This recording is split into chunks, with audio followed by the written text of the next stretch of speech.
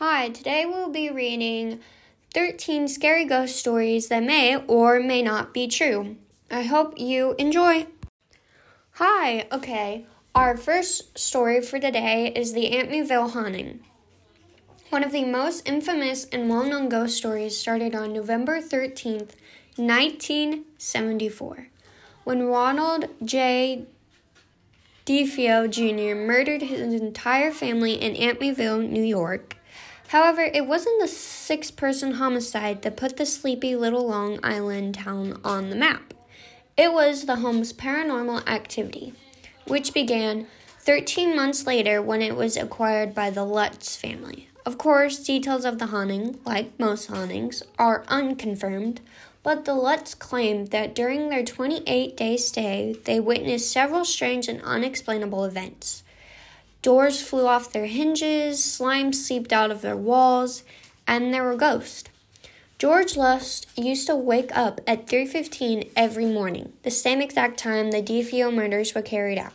Since reports of the haunting first surfaced, the Amityville home has been the backdrop for several books, documentaries, and films. Our next one is one of the most famous stories is The Conjuring. You've probably seen or at the very least heard about The Conjuring. In 2013, film featuring Vera Farmiga, Patrick Wilson, and Ron Livingston was very well received, but did you know that the supernatural thriller was based on a true story? Yes, the Perron family really existed and lived in a haunted home. So what happened? According to the Perrons, their Rhode Island residence was the site of the several strange occurrences. Things moved at random, there were unexplained noises, and yes, ghosts. The Perrons was not the site of a mass murder. Many children died under mysterious or suspicious circumstances, and their deaths have been tied to legendary Satanist Bathsheba Sherman. Our next story, The Crying Lady in the Dakota. When the Dakota was built, it was something of a modern marvel, according to Curb New York. An 1855 real estate record and builder's guide regarded it as one of the noblest apartment houses of the world. And since its opening, it has housed many famous residents, including Lauren Bacall, Rosemary Clooney, Connie Chung, and Murray Povich, but the Dakota made a new name for itself after John Lennon and Yoko Ono moved into the building in 1973. Why? Because Lennon claimed he saw a crying lady ghost roaming the halls, and after Lennon died directly in front of the Dakota, Ono said she witnessed Lennon's ghost sitting at his piano. Our next story, The Jersey Devil. While this one is not a ghost story, the tale of the Jersey Devil has withstood the test of time, and for good reason. Stories of the winged beast are truly terrifying, but who or what is the Jersey Devil? According to Weird NJ, the infamous creature haunting the Pine Barrens is the third child of Mother Leeds, a Pines resident who conceived her 13th child in 1738. At the time, Leeds had no idea how she could care for, let alone afford, another kid, and so, in exasperation, she raised her hands to the heavens and proclaimed, "Let this one be a devil." Leeds got her wish. Moments after her birth, her healthy baby boy grew horns and claws and bat-like wings. Legend has it the devil then killed his mother before attacking onlookers.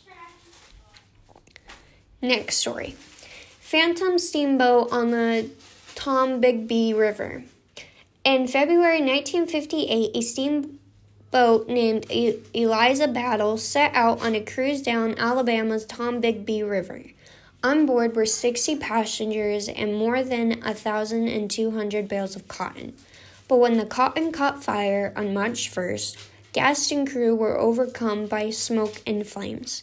33 perished on or in the Tombigbee.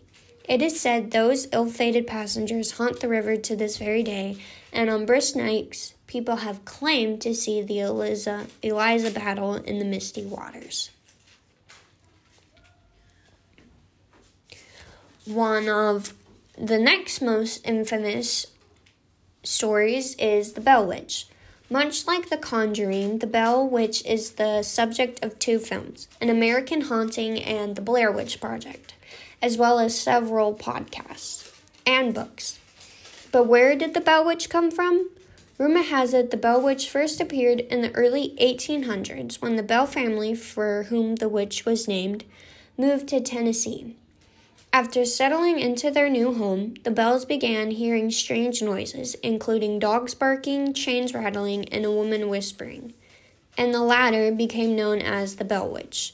Of course, no one knows her true identity, but legend has it she's the ghost of a former neighbor, Kate Batts. It is also believed the witch played a role in the untimely loss of John Bell, who died from poisoning. He died from 1750 to 1820. The next story is the ghost of Henry Dixon. Tunnelton may be a small, unincorporated town in rural Indiana, but is big in the ghost hunting community. Why? Because Tunnelton is home to the Tunnelton Tunnel, aka the Big Tunnel, where it is said numerous ghosts still linger, both on and beneath the grounds. However, the most famous tenant is Henry Dixon, a night watchman whose body was found just inside the tunnel in 1908. Dixon's murder was never solved, and many have reported seeing the watchman on patrol with a lantern in hand, and locals have also been chased by Dixon.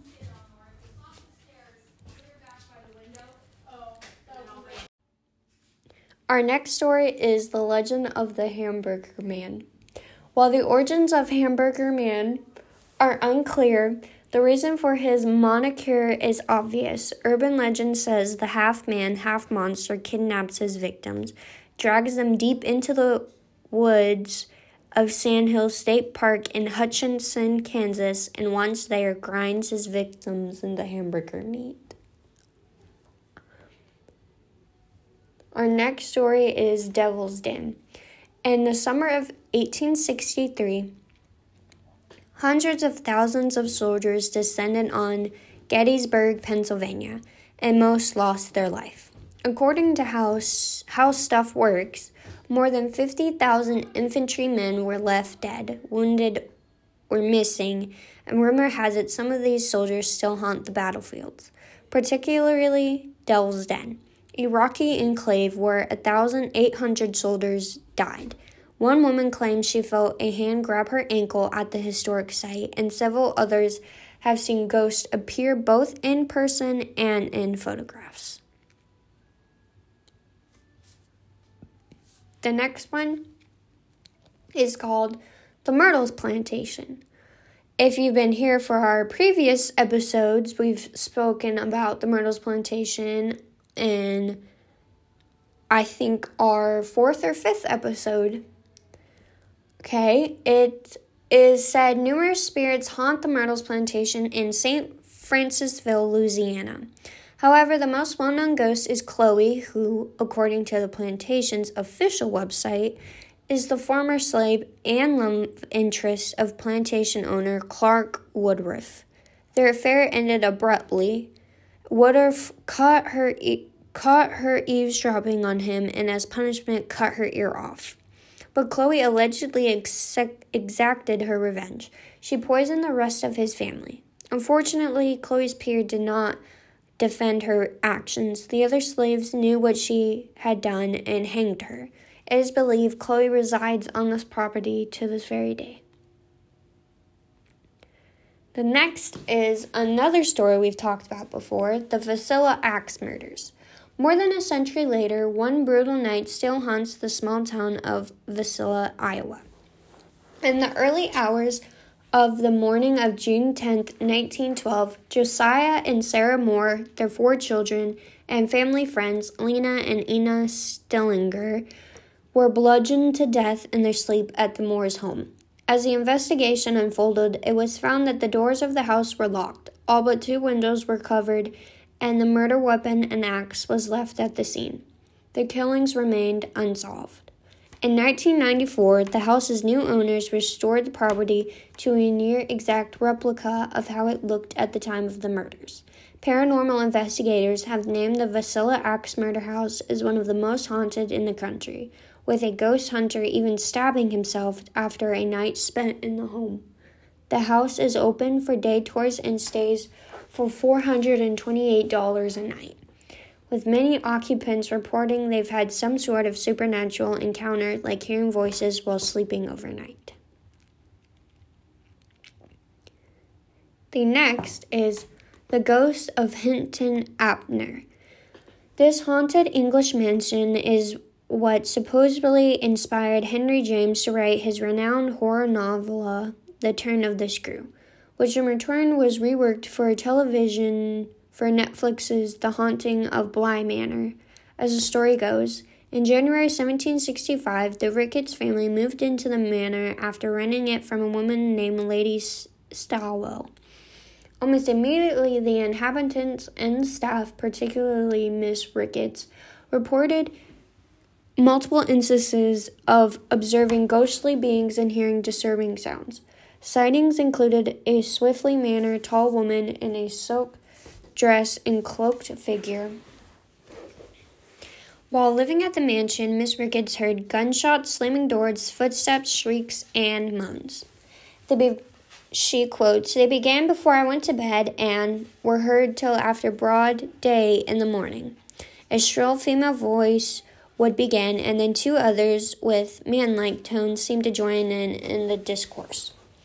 Through this conversation sounded as if close to me, I never could distinguish words," she wrote at the time, according to the National Trust.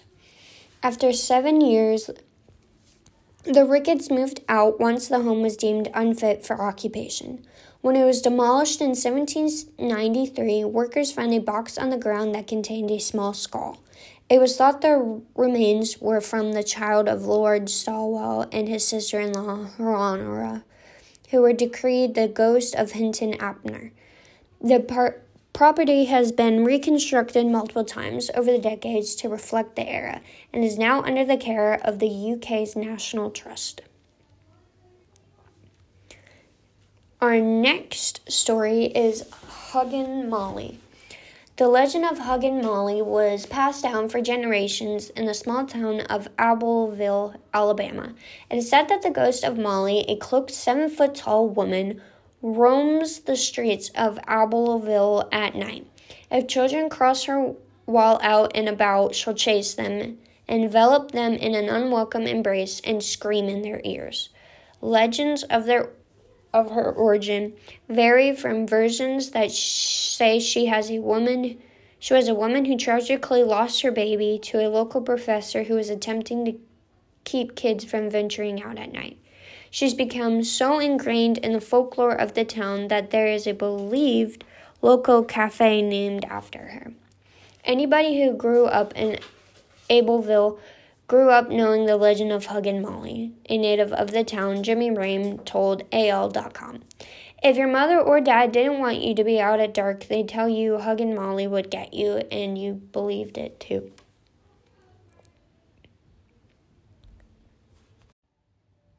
Okay, our next story is Murderer on the Loose. A man was lying in bed one evening when he noticed there was lots of sirens in the streets outside. There was a helicopter flying around overhead and the sounds of barking dogs and shouting people. He looked out his window and saw a great deal of police activity, so he went online to discover what was going on.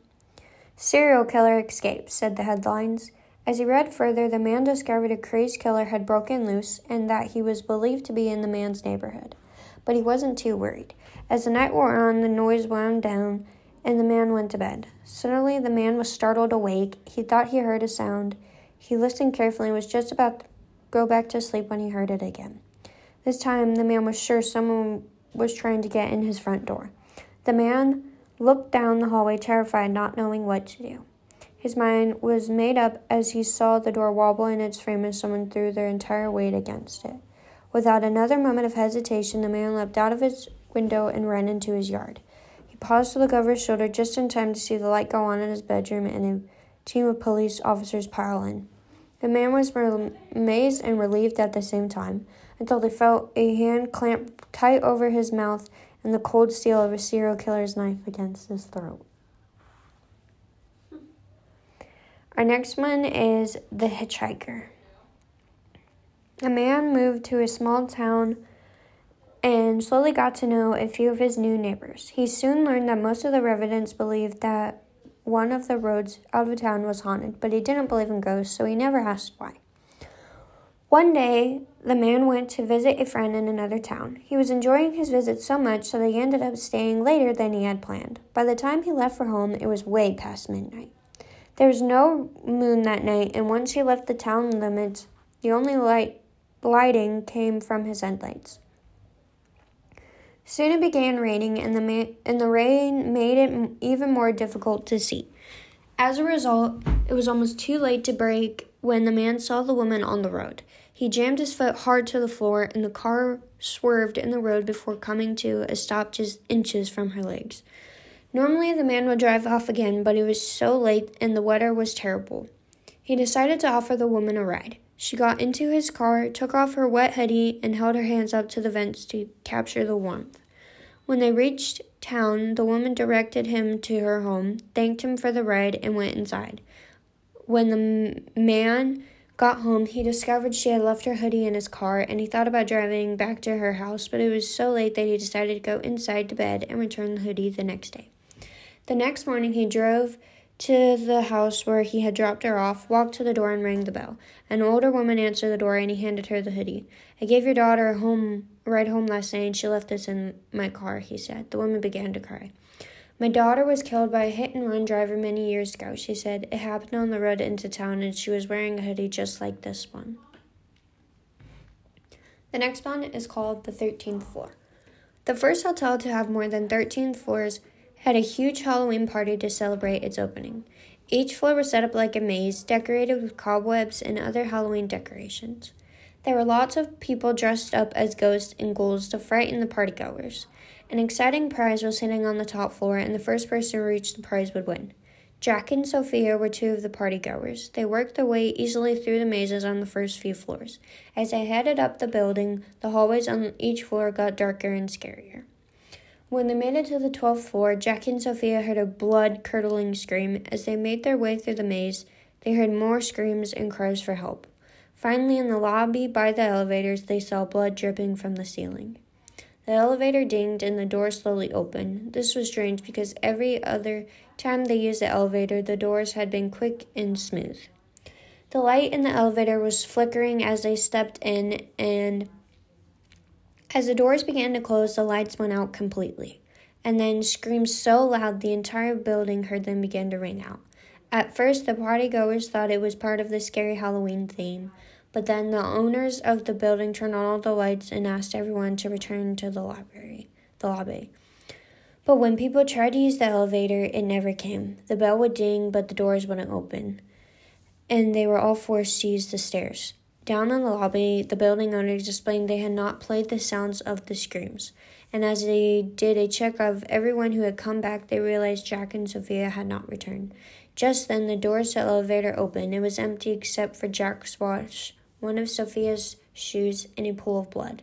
Jack and Sophia were never seen again, and the building owners took away the button for the 13th floor so nobody would disappear there again. Clap once for yes is our next story.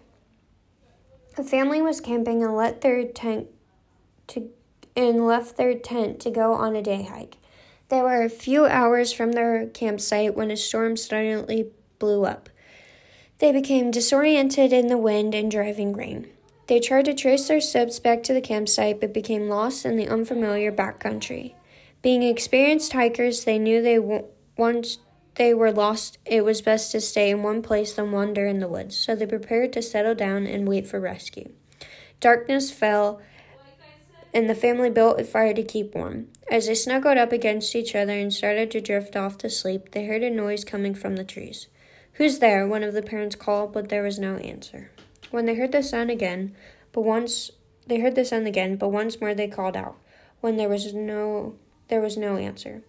"Perhaps it's someone who can't speak," suggested the daughter, so her mom called out, "Is there anyone there? Clap once for yes and twice for no." There was one clap. "You were right," the parent said to their daughter. "There is someone out there." "Are you here to rescue us?" shouted the mom. Clap, clap. "Are you lost like us?" Clap, clap. "Do you live out here in the woods?" Clap, clap. "Let me try," said the son. "Are you a boy?" Clap, clap. "Are you a girl?" Clap, clap. They all looked at each other, puzzled. "Think he was being funny?" the son asked. "Are you human?" Clap, clap. Now the family was scared. "Are you alone?" called the mom. Clap, clap. The entire family huddled together more. "How many of you are there then?" Clap, clap, clap, clap, clap, clap, clap, clap, clap, and it just continues on. Hide and seek is the next story. Two sisters were spending the time at their grandparents' house when the sun was shining and they had plenty of fun, swimming in the lake out front, exploring the woods out back, and playing all sorts of games in the garden. However, one week toward the end of their stay, it did nothing but rain. The girls had played board games, read books, made things with their craft supplies, and now they were bored. The grandparents' house was large, and the girls thought it would be an excellent place for a game of hide and seek. The younger sister wanted to hide first. She ran off to find a hiding place while her sister covered her eyes and began to count to 50. The older sister heard her siblings' footsteps running up the stairs and along the hallway to the back of the house. After reaching 50, she opened her eyes and went in search of her sister. The girl went into every room. She looked under the beds and in the closet, behind the curtains and behind the doors, but her sister was nowhere to be found. Finally, she reached the only room the grandparents had told them never to enter. She reached out and grasped the doorknob, turning it slowly and pushing the door open. Much to her surprise, the room was almost empty. The only item was an old, tall, carved wooden cupboard covered in cobwebs, but the door was slightly open. The girl ran over, laughing, and swung the door open, expecting to find her sister, but the cupboard was empty. She leaned in, and as she did, a cold, icy hand reached out from the back of the dark cupboard and grabbed her wrist. She let out a scream and tried to escape, but the hand started to pull her into the cupboard. The girl's sister heard her screams and ran to find out what was happening. She entered the room and looked in horror as her sister began to disappear into the cupboard. Luckily, the little sister was quick thinking. She ran toward the cupboard and grabbed her sister's legs. After a brief tug of war, she managed to pull her sister out of the cupboard, and then the two girls ran from the room, slamming the door behind them. Daddy's home is the next story. A man and his young teenage son lived together in a small house on the outskirts of town. The lot their house sat on was large and overgrown, with tall hedges blocking the house from the street. One day, the man left on an overnight business trip but took his son's phone charger by mistake. As a result, neither the boy nor his father could recharge their phones. Both phones were fully charged at first, but the man was delayed on his way home, and by midnight on the second day, both phones were dead. It was just after this that the boy heard a knock on the front door. He was a sensible boy and knew not to open the door to strangers. Instead, he looked out of his bedroom window onto the drive to see who was there. The boy saw his father's car in the drive, but he could not see the front door from his room. He went downstairs and looked through the peephole in the door to see who it was there.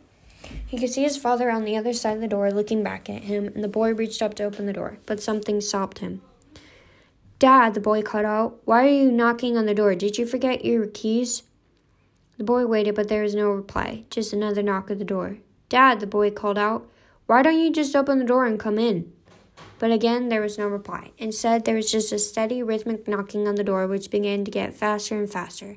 The boy's dad was knocking constantly on the door, waiting for him to open up, when suddenly he stopped, and there was no sound at all. The boy looked through the peephole again. His dad was still there, so he decided to open up. When he opened the door, he discovered his dad's head taped to the door in front of the people and a trail of bloody footprints leading down the drive.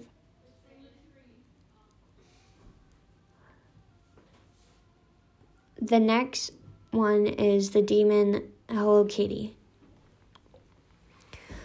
The woman who invented Hello Kitty has a daughter. Her daughter developed a rare form of cancer in her mouth, and the doctors told her mother there was nothing they could do. Her daughter was going to die. The mother was inconsolable. Her daughter was her only child, and she couldn't imagine living the rest of her life without her. She vowed to do whatever she could to save her. When the little girl was just hours from death, the mother was visited by the devil.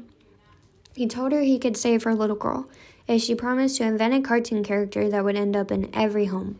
The mother was suspicious. Why would the devil request that she create a cartoon character that would bring joy to the world? The devil's intent wasn't to bring happiness into the lives of children after all. The devil said he would use the character to hypnotize children and possess them. The mother was torn. Should she save her own child and sacrifice all those innocent children out there? Because of her intense love for her children, the mother agreed, and her daughter recovered. In return, the mother invented Hello Kitty. The character has no mouth because her daughter's mouth was eaten away by the cancer and sewn up. It has pointy ears like the devil's horns, and the word kitty means demon. So when you say Hello Kitty, you're actually saying hello demon and welcoming the devil into your home. The next story is The Guard Dog. This story is about when a girl's parents let her alone overnight for the first time. The parents told the girl to make sure all the doors and windows were locked tight after they left and not to open the door to anyone while they were gone. The girl did as she was told, and after her parents left, she went around and checked all the windows and doors. They were all locked tight. By 10 o'clock that night, the girl was bored being in the house on her own. She decided to go to her room with a big bowl of popcorn and get comfortable in bed. Not long after she got settled, she began to doze off and was woken with a start when something touched her hand. It was the dog. The family's husky had come upstairs and licked her hand while she slept. The girl went back to sleep but was awoken again. This time, she knew straight away that what had woken her up. It was the tap in the bathroom. Drip, drip, dripping. She reached down to her husky, who licked her hand while she fell asleep again. Every hour or so, the girl was awoken by the dripping tap. But because she had stayed up so late, she was too tired to go on and turn it off tightly. Instead, she would reach out and check for her husky, and it would lick her hand while she fell asleep. It was just after 6:30 the next morning when she could stand it no longer and got up to turn off the tap. She walked into the bathroom and screamed. There was her husky, dead, skinned, and hanging from the ceiling. The sound hadn't been the tap. It was her dog, its blood dripping onto the floor. The girl ran back to her room to phone for help. There was on her floor, written in her dog's blood, was the message, humans can lick too. Cameras don't lie is the next one. A teenage girl had been babysitting for the same family for a few years. The children were generally well behaved and she enjoyed looking after them. One day the family called the babysitter with a special request. My sister and her husband died in an accident, and we have taken in their daughter, the father said. She is very quiet after what happened to her parents, but she is in no trouble. Would you mind looking after her as well as the other children this Saturday? The babysitter said she didn't mind at all, and on Saturday evening she went to the family's house. The children settled down in bed, and they all quickly fell asleep except the niece. The little girl came downstairs and asked if she could sit with the babysitter because the monster that killed her parents wouldn't let her go to sleep. Thinking the little girl was just imagining things, but understanding she had just lost her parents, the babysitter decided to let the little girl sit with her. Seeing the babysitter's phone, the girl asked if she could take some photos with it, and the babysitter said yes. The little girl cheered up just a little and walked around the room taking photos of her teddy in different spots and snapping sad-looking selfies. Every now and again, the girl would run back to the babysitter crying and asking her to chase away the monster. To make the little girl feel better, the babysitter would pretend to chase it away. After a while, the little girl could stay awake no longer and fell asleep on the sofa. The babysitter carried her up to bed, tucked her in, and went back downstairs. She picked her phone with the intention of deleting the phones the little girl had taken, But when she began to look at them, she let out a scream. In each of the selfies the little girl had taken, behind her was a pair of red eyes staring out of a monster's face. The sleepover is the next story, and our last one for today. When I was a child, I lived on a street with a haunted house. A large and happy family had lived in the house until a night when one of the children was playing with matches. The youngest boy of the family dropped a lit match on his bed but was too scared to call out for help. The boy was burned alive under his covers. His parents and 2 sisters died with him in the flames. One evening, during a sleepover, my friends and I took turns trying to scare each other with ghost stories. It was approaching midnight and unable to scare each other. We thought it would be fun to go see the haunted house in the dark. We walked through the gate together and up to what remained of the door, still set in its stone door frame.